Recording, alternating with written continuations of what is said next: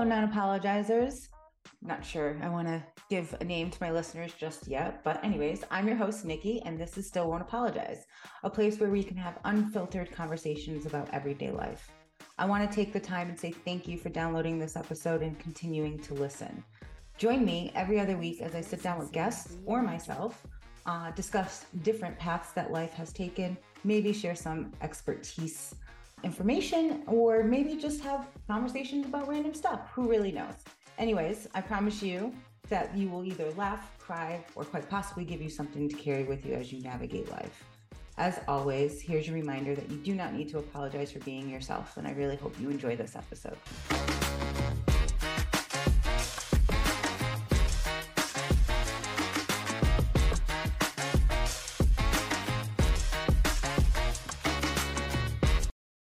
Hey everyone, it's Nikki. Welcome to Still Won't Apologize. I'm sitting down with Jen Gobrecht, the second woman in the US to have a successful deceased uterus transplant. Jen, before I even take the spotlight away from you, please introduce yourself and tell my listeners who you are. Hi, I am somebody who has a specific disease called Mayer-Rokitansky-Kuster-Hauser syndrome, which I will refer to as MRKH for the rest of this conversation because that is quite a mouthful. But that particular syndrome is a syndrome where you are born without a uterus. And so for me, I am 36 and I am a mom now, thanks to the revolutionary deceased donor uterus transplant programs at Penn Medicine. I'm a loss for words. When I came across your story on Instagram, I'm like, I didn't even know that this was a thing. I mean, I've heard of it, but I have never read it being like a successful thing. I know that there's been studies on it in multiple different like variations of health, but never in the successful point, especially with a deceased uterus, as you mentioned, deceased person, excuse me. What is MRKH syndrome? So it is a type of developmental syndrome where when you're developing, you are going to be born without necessarily a uterus. Sometimes people with different types of MRKH. I have type 1. So for me, I really was just missing a fully formed uterus. I have like a small little remnant of one that started to kind of form. I have fully functioning ovaries, and I do have a vaginal canal as well. But there's another type of MRKH where you could also be born with no ovaries or no vaginal canal or one kidney and have a plethora of other pieces of medical kind of problems that go along with it, like scoliosis can sometimes be part of somebody who has type 2 MRKH as well. Wow. When were you diagnosed? Was it something they knew early on, or did it take some time and a lot of investigation to kind of get there? So I was diagnosed officially in 2004, probably between the years of 2002 to 2004.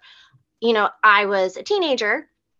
I got to be about 15 and my mom was like, it's weird. You still haven't gotten your period yet. Let's take you to a pediatrician. They try to do ultrasounds, but those aren't really great. They kind of did like the wait and see game.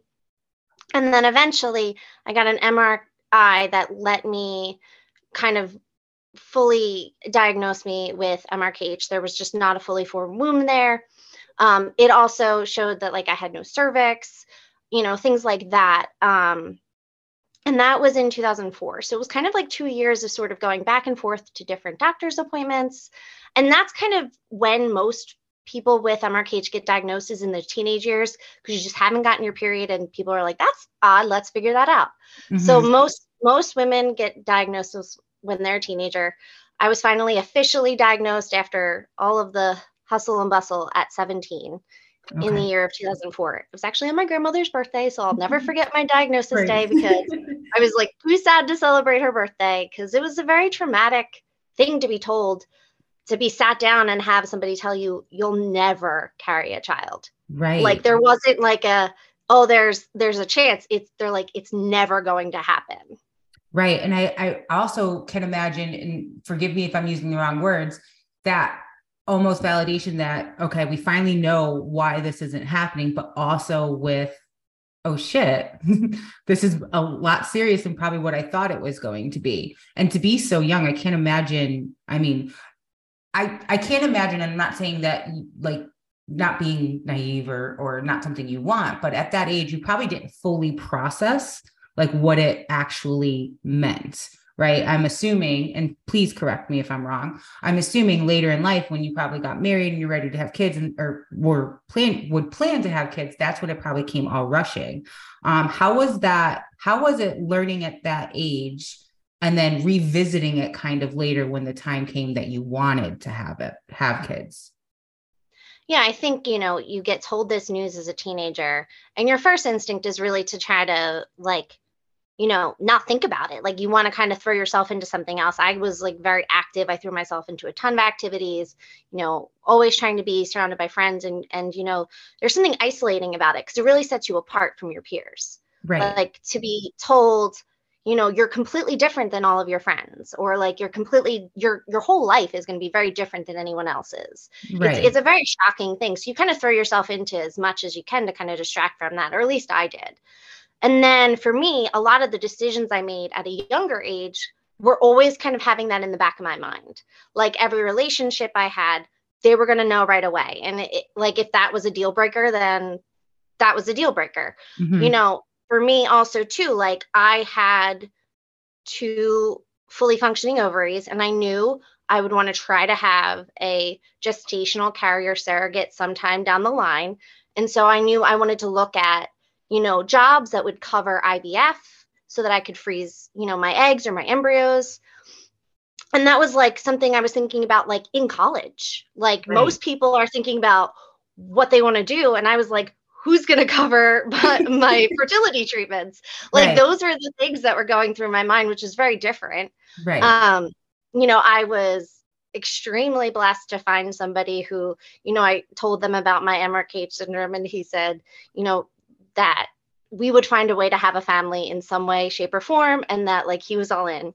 And for me, that was, something that, I worried about since I Right. was, like you never know, like how people are going to feel about families. And, it's going to be hard. It's going to be a Right. difficult, different path. Like, Right. that was, something that was always kind of in the top of my mind of like, it's going to be complicated. It's going to be, well researched in a lot of ways because I had to think about all of these nuances from like the time of like a younger 20-year-old trying to think of the future because there was a lot more nuances and things to think about. Right. So you didn't really have that like normal kind of adolescent period or young adult period because you were constantly thinking about this. I do have a question. So obviously you weren't getting your period, but you obviously have your eggs, so you were still getting a cycle, so to speak. So were you able to track or did you notice any symptoms along the lines of that? Or was it kind of completely off the table for you? So you are able to still use like ovulation trackers. They Mm-hmm. still work with Okay. people who have MRKH because it's really, checking your hormone balances. Mm-hmm. It's just instead of going into a uterus, it just kind of dissipates into Right. it's such a weird thing. And So then I'm not to interrupt. I had a partial hysterectomy. I actually had to have my uterus removed because I have endometriosis and adenomyosis. And that was my first question. And I'm going to apologize to my listeners because I've told this story so many times. But I literally was like, what happens to my eggs? Like, where do they go? Because I don't even have my tubes. And I make this joke about it being, are they like the Kool-Aid man and they just pop out of my ovaries? I know it's kind of like that's I kind of always equate it to like those things you see at a used car where like I have my ovaries kind of like floating around and they just kind of go wherever. Isn't that crazy? I just recently went to the doctor for a checkup. It's been almost 2 years since I've had mine. And they, again, something, me not knowing my female anatomy, they're like, oh, your ovary is not in a place that it's supposed to be. I was like, that's fun. It's just kind of hanging out there. It's wild like, I guess when they're attached to the tubes, it makes sense, right? They're attached to something, but they're really just floating there. Yeah, Crazy. I've had instances where like one ultrasound you would be able to see them and then the next one they couldn't find them. So then I'd have to go get a colored MRI and Mhm. like or contrast MRI so they could Right. find where my ovary decided to hide that month. Like Mhm. I was like, listen, Crazy. we got to get a tracker on these. But Right, just put a little GPS chip on it so we can find it where it is in the body. exactly. Crazy. But that's kind of the nuances of it all. Right. So being so young and and getting diagnosed and then preparing for kind of what you envision your future to be. So you come to the point you find a wonderful husband that understands what you have, but you know that children are still on the table. So your first step was to look for surrogate, right? One of the things that was really interesting is we got married in 2014. And in 2014, it was the first year that there was a successful live birth, live donor uterus transplant in Sweden. Wow. And I remember my husband and I were like, that is so cool that happened.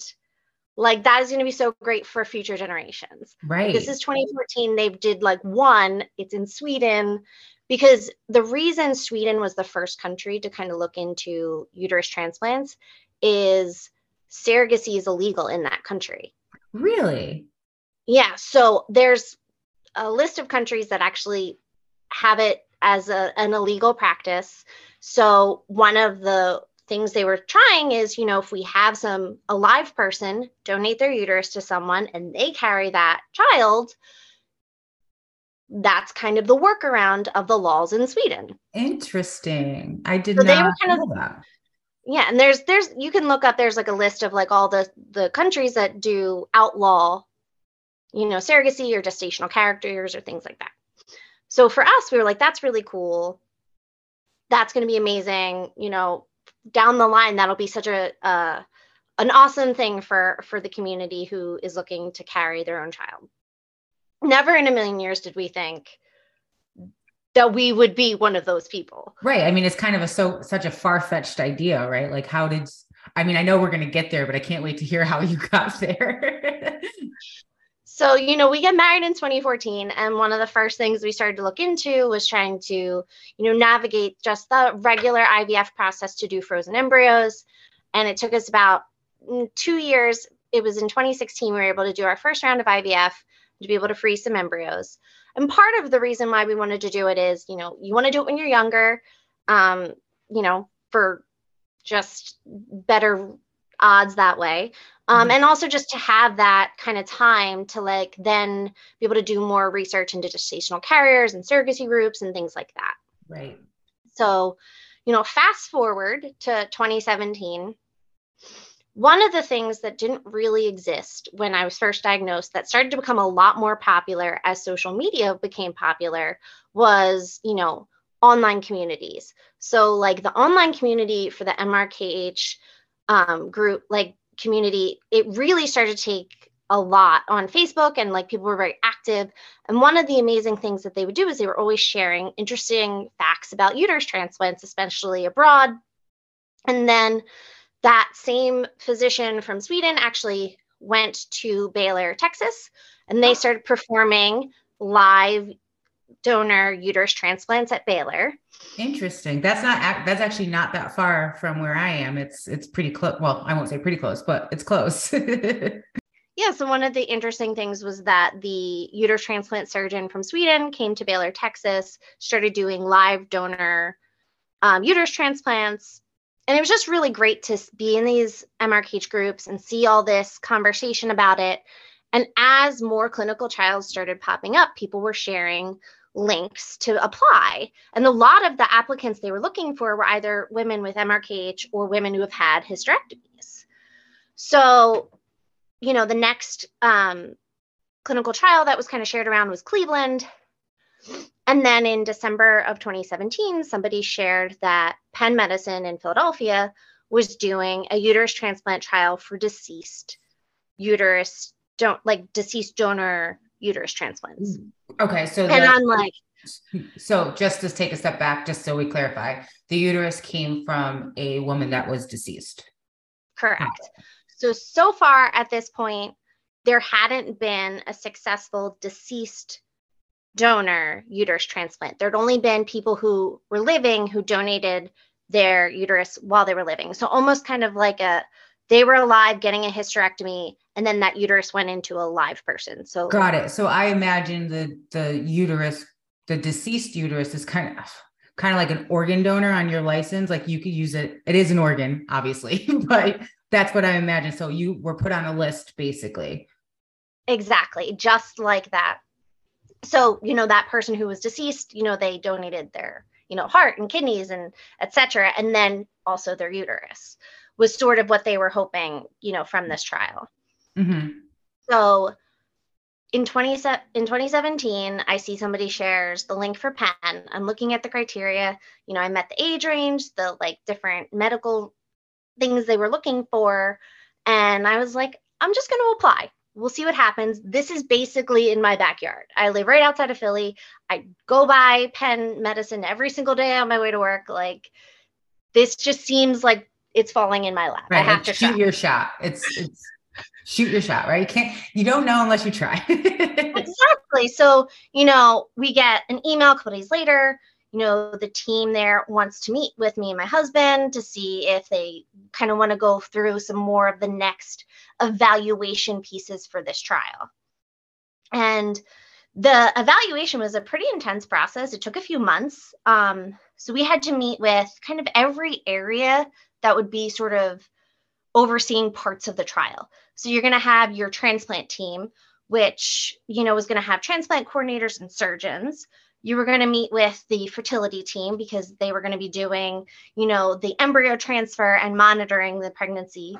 You'd also be working with the maternal fetal medicine group because it's going to be a high risk pregnancy. Mm-hmm. You're going to have pharmacists because, again, you have a transplant and you're going to have to take a very regimented medicine heavy situation because you had a transplant. You're going to be immunocompromised and kind of on that regimen of, not having your uterus retract. So I have one question. So as you're going through this, I understand being the high risk pregnancy, but you also have to kind of treat it like an IVF process where you taking hormones and doing the shots and all that at the same time? Because I'm just thinking of the blast to your system. So you would want to already have your embryos ready and kind of previously done before you would go into the transplant piece. And they actually advise that because, with transplants, there could be scar tissue. It could be a lot harder to do IVF. There have been people who have had uterus transplants and then gone and had more embryo retrievals because of various situations. It really depends, but they really prefer a lot of these trials that you already have embryos ready. That makes sense. So that you're really just doing the frozen embryo transfer, not the IVF process. Got it. That makes sense. And you said you already had frozen your embryos, so got it. So we actually, you're meeting with all these teams, infectious disease, because you're going to be, again, immunocompromised. You're meeting with pharmacists, dietitians, because, again, not only are you going to have to be on a more transplant diet because there's going to be things that you can't eat anymore with your transplant now because of medicines and, reactions and things like that. So the biggest piece of the trial, and the one thing that I really thought was very interesting, was that you also had to have a very intense psychological evaluation, because this is like a big thing you're really getting yourself into. I mean, that massive surgery. That I didn't think about it, but now that you're saying it, totally makes sense. You should be evaluated to make sure, because I feel like it's a lot, like what's coming out of what's about to happen is just a lot to handle, right? Because not only are you doing the transplant, but you're also going to be probably trying to have a baby because that's the reason you're doing it. So how was that like?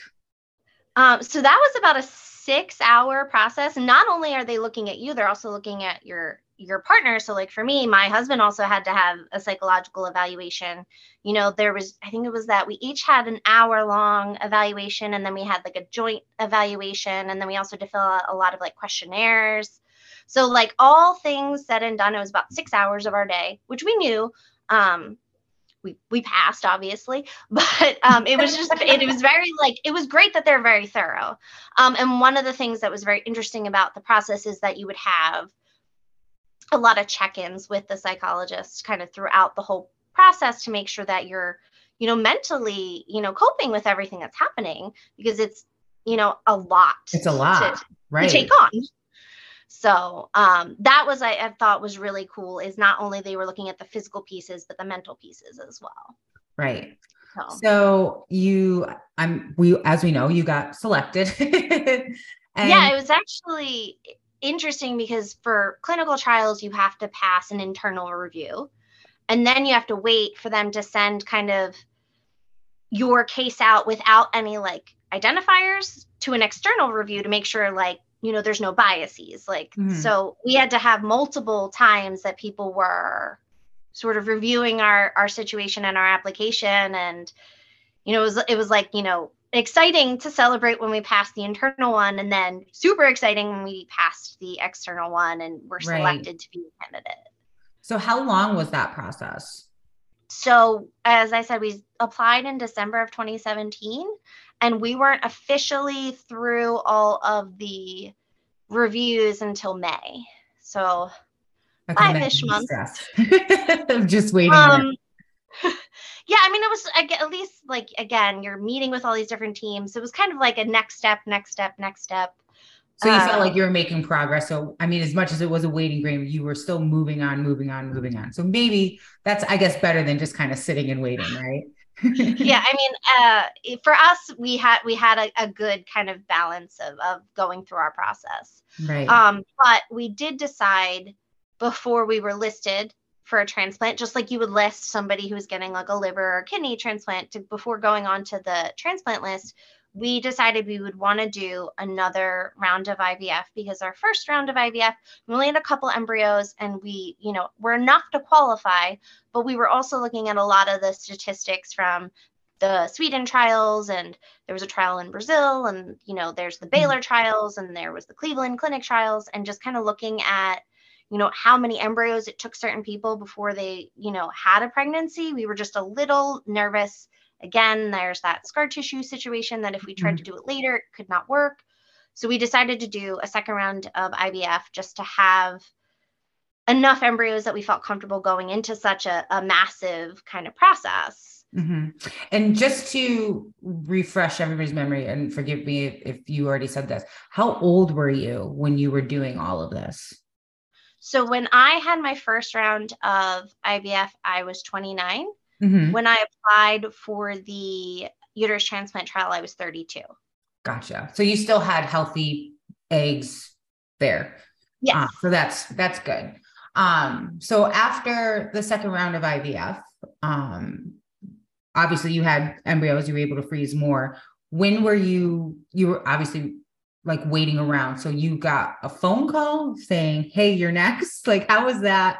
Oh my gosh. It was such a wild day.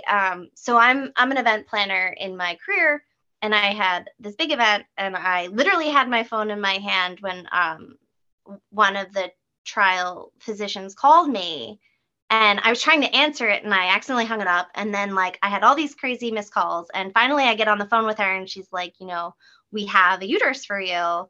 Like your surgery's tomorrow. Like I was just like, it was such a wild moment. Right. I'm like, I have a huge event. I was just like, oh my God. Like, guys, I gotta go. I was like, I gotta go. Good luck with the event tomorrow. Everything's set and ready. Like, bye. In a few weeks. Yeah. No, and my team knew like I was kind of going in for a transplant. I didn't say it was a uterus transplant. I didn't really know what was going to happen or when. Like some people are on transplant lists for a long time. Right. For me, it was actually only a few months, which was wild. Yeah. So for us, it was kind of, that 24 hours after the call was like a whirlwind, because it was, prepping to go to the hospital, getting all of your, like we have pets, and like making sure we had pet sitters and like everything situated. Like I was ready to go for work. Like there was nothing I was working on that people didn't know like what was happening, because they knew I could get a call any moment and be out. And then one of the interesting things is, because I was going to be their first transplant at Penn, just of any kind, so I'm so sorry. Of any kind? Yeah. So they hadn't done living or deceased donor transplants for uteruses at all. So for any kind of transplant, for the uterus. Like they hadn't done living or deceased at that point. So you were the first one for Penn Medical. Gotcha. Yeah. First of deceased and first uterus transplant that they attempted. So that was kind of nerve-wracking, but also they had a film crew because they wanted to document the entire process. So, you are getting ready to go into like a transplant, but there's also like a whole crew there kind of filming it all. Talk about like a shift in your daily life. Like yesterday you were working, planning an event or setting up an event. Next thing you know, you're surrounded by a film crew making a documentary. That's insane. It doesn't seem real. There's lots of times my husband and I, we will look at our son and we'll think back on like situations and we're like, that happened? That all happened, but it just seems not real sometimes. In the moment, how were like obviously nerves, but like, was it also this like surreal moment where you're just like, I can't believe this is happening right now? Something I had said to my husband before, like kind of going through this is I felt really passionate about wanting to do this because I wasn't as concerned about whether or not we would have a success.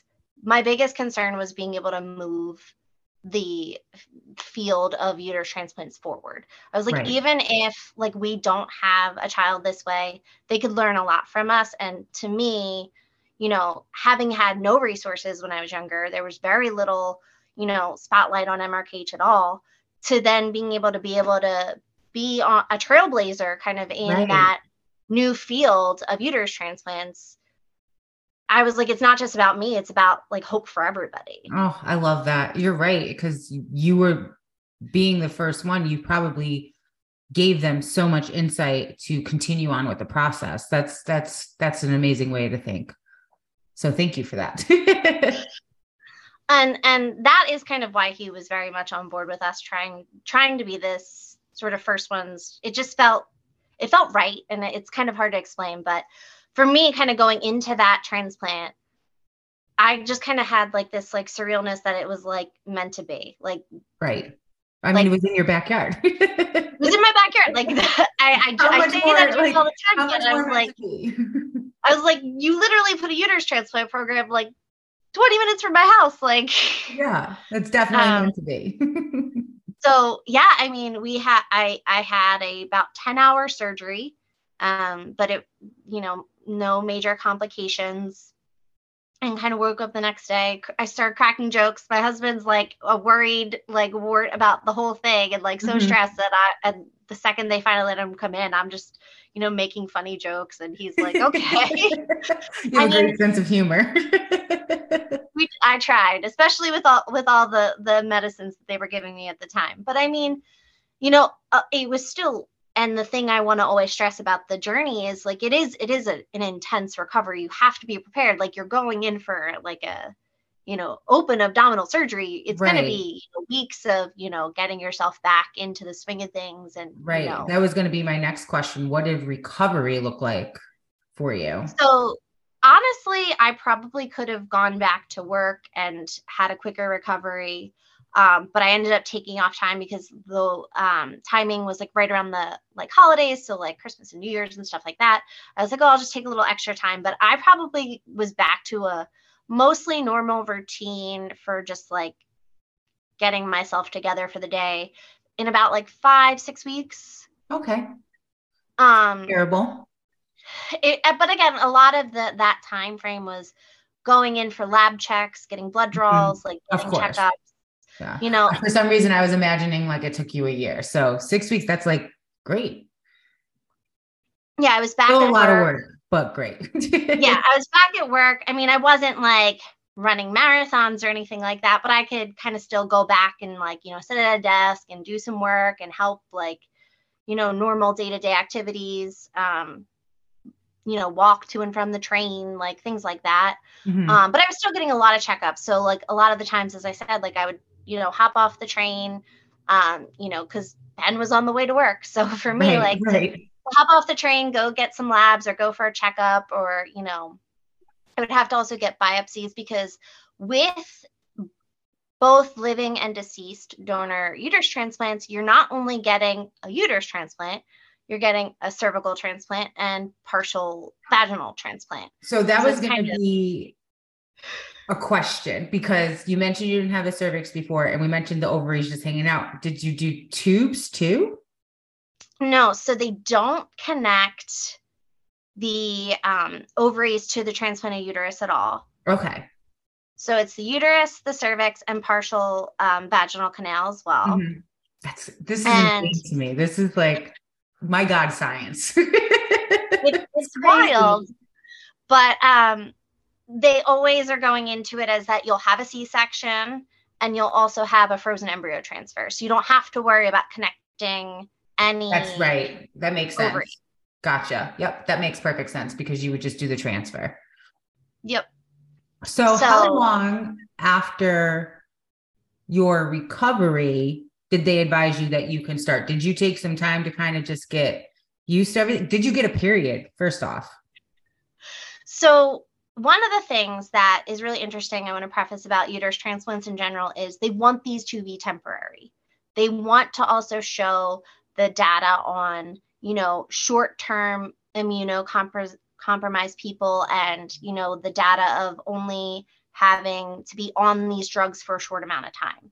Because this is really more of a life-enhancing transplant as opposed to a life-saving transplant. Got it. So for me, the goal was always to try to go through the process as quickly as possible and get to that endpoint of a hysterectomy, so that you won't be on these drugs anymore or have to worry about being a transplant person anymore. Got it. So it took about 37 days before I got my first period. It was a lot of like getting everything to kind of line up hormonally, and then also with the donated uterus. But when I got my first period, I bawled my face off. I'm 32 you've never years experienced old. One before. I'm 32 years old getting my first period. Like, I don't even know what to do with information. It's insane, and it's not fair. And I don't know. I cried. I was so happy, but it was such a wild moment to be celebrating. Right.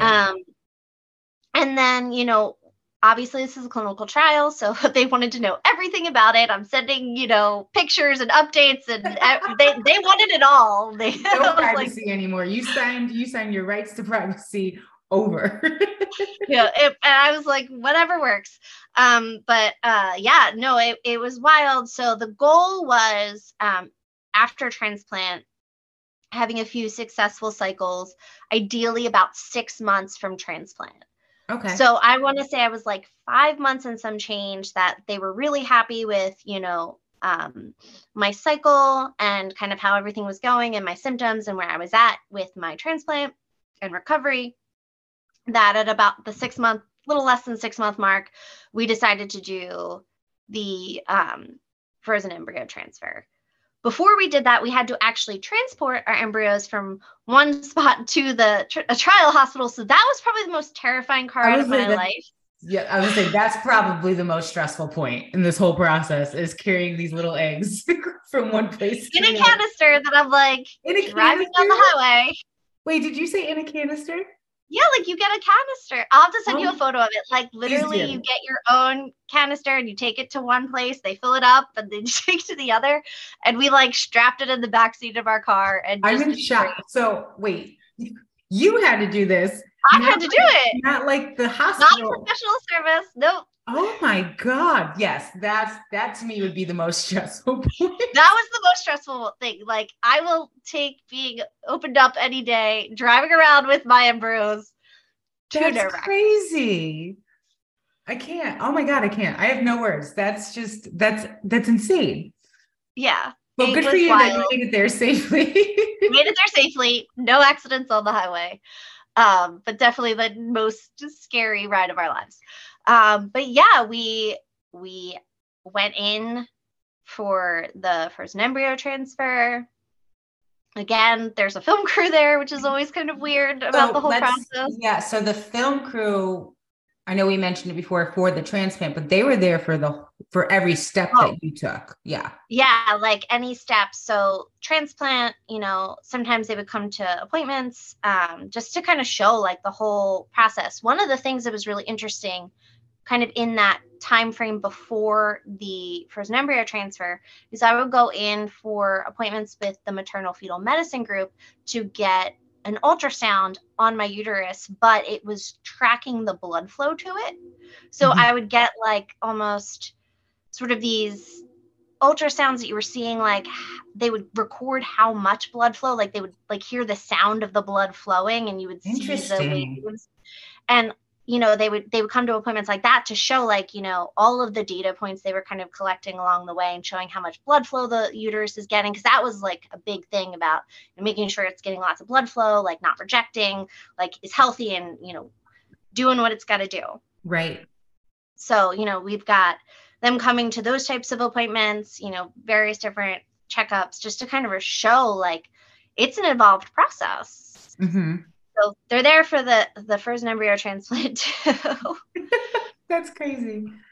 But my husband and I were just sitting there crying. Like it's such a wild moment to be like, I was told I would never carry a child, and here I am getting a frozen embryo transfer in a transplanted uterus. It's Was I wish I had words, honestly. Like I sitting here talking to you, if reading it, I was like, okay, like not that I didn't believe it, clearly it happened, but it's insane to think that we have come to a point in science where this can be a thing. Like there's so many women that this could eventually help. It's just crazy to me. it really was wild, and that was definitely one of the most awestruck moments. Is that like that day I was like, I could be pregnant. I could be pregnant. That's Like yeah, this is wild. right. So the next 2 weeks were probably worse than waiting for anything else.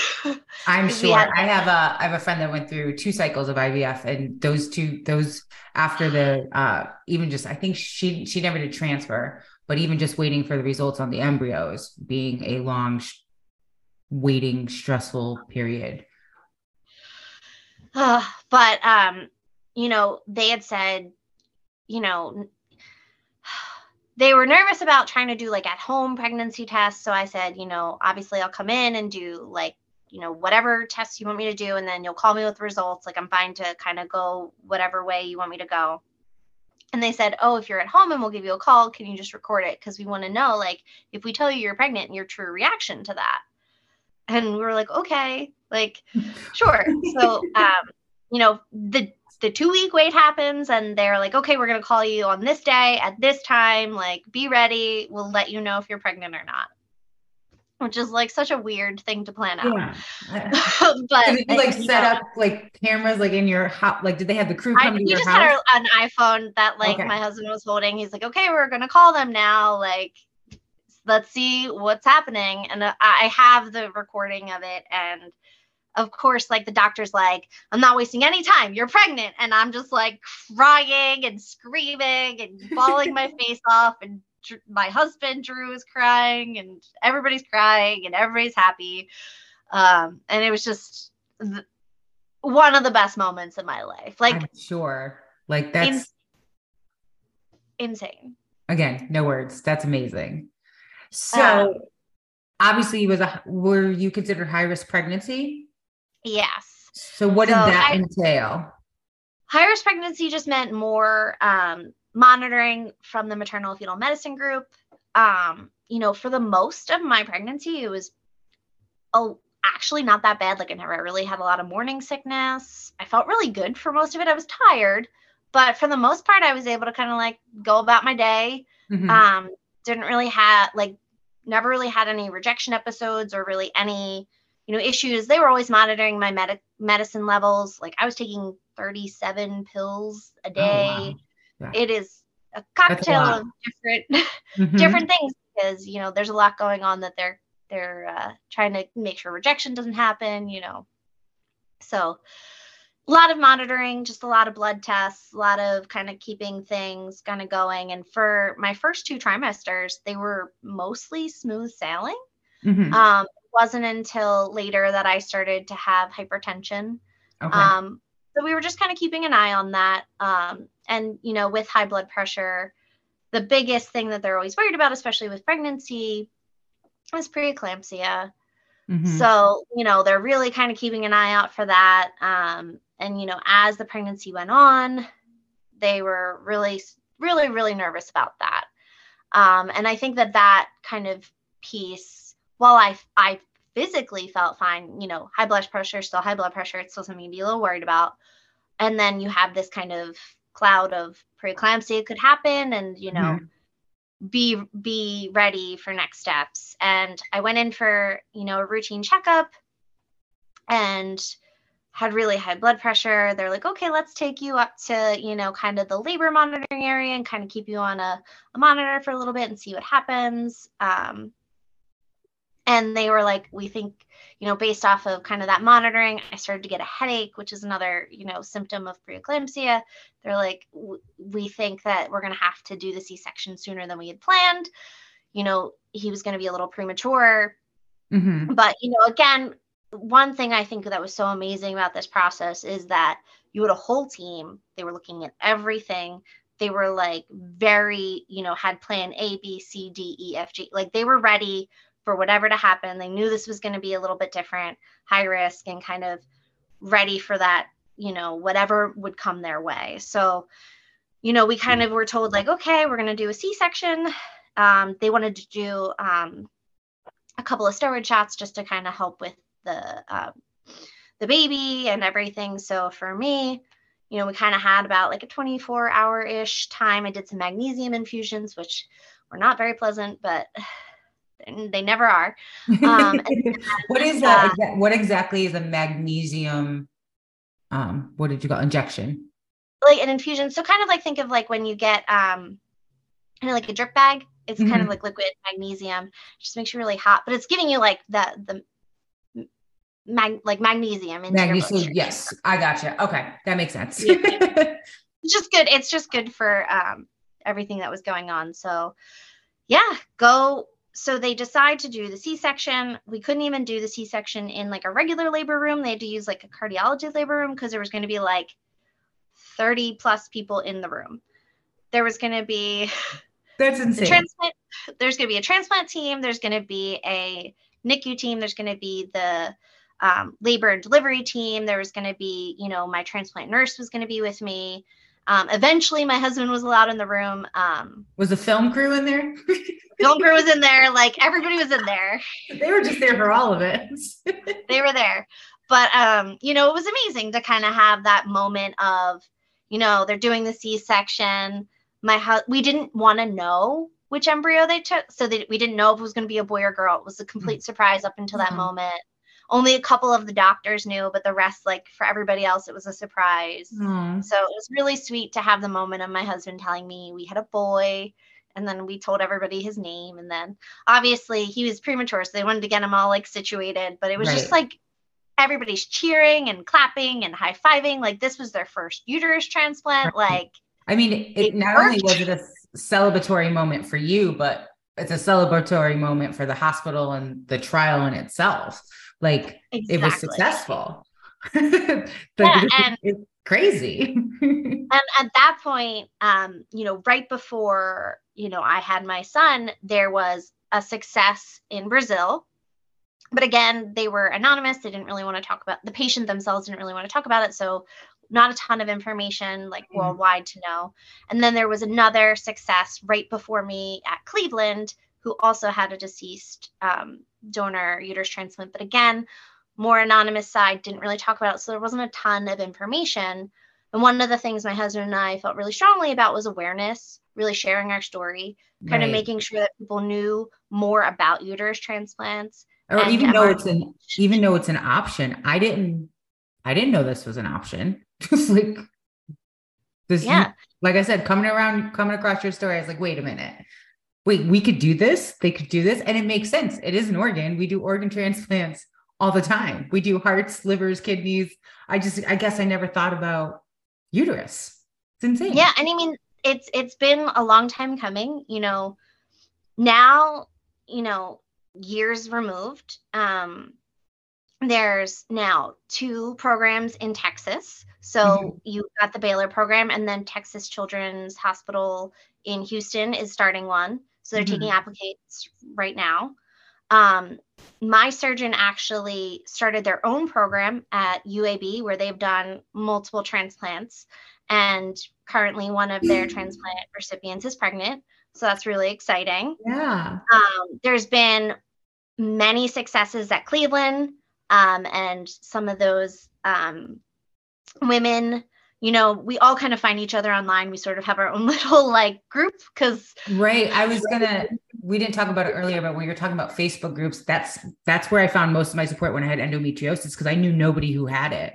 So I spent a lot of time just asking questions or reading people's stories, because none of it made sense to me. Like, I would get weird hip pain and I'd be like, does anybody have hip pain? And be like, yes, I do. And so it was, out of all those shit we talk about social media, sometimes the community aspect of it, when it comes to diseases and listening to or meeting other people that are dealing with the same thing you are, because it's so hard to try to articulate to somebody who doesn't have the disease what it's like to live with it. So thank you, social media. Yes. And that is something I will 100% agree with. I mean, I had reached out to a lot of the women at Baylor and at Cleveland who were either undergoing their own transplant processes or had a successful pregnancy or were currently pregnant with their various styles of uterus transplant, whether living or deceased. And it was such an amazing community.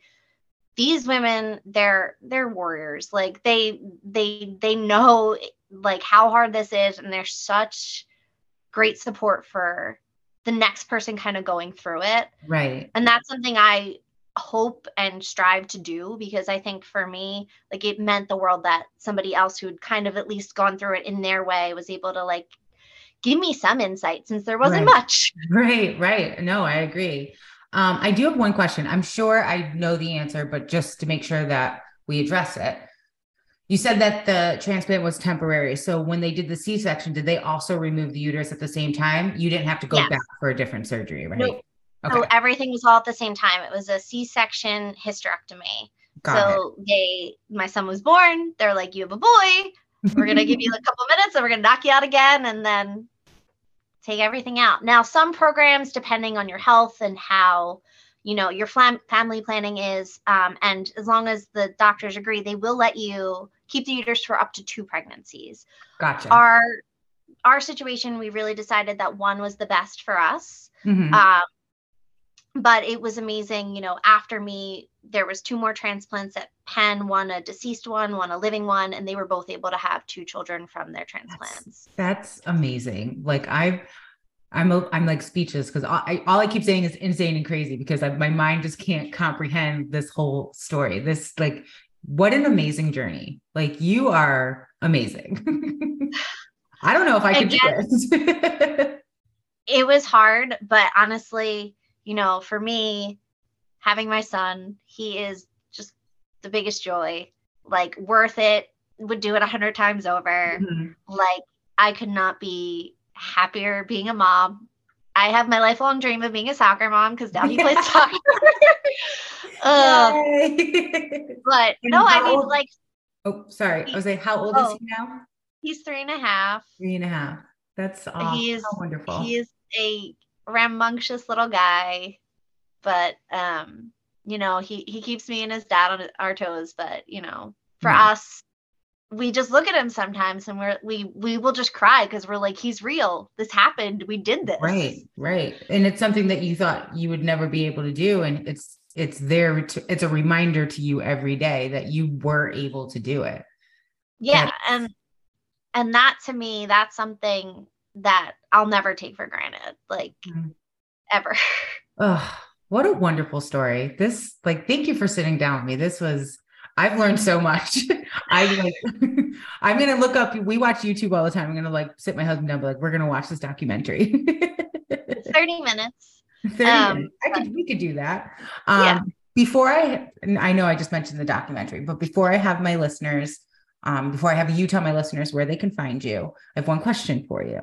What is the one thing that you will not apologize for? I will not apologize for not taking never as an answer.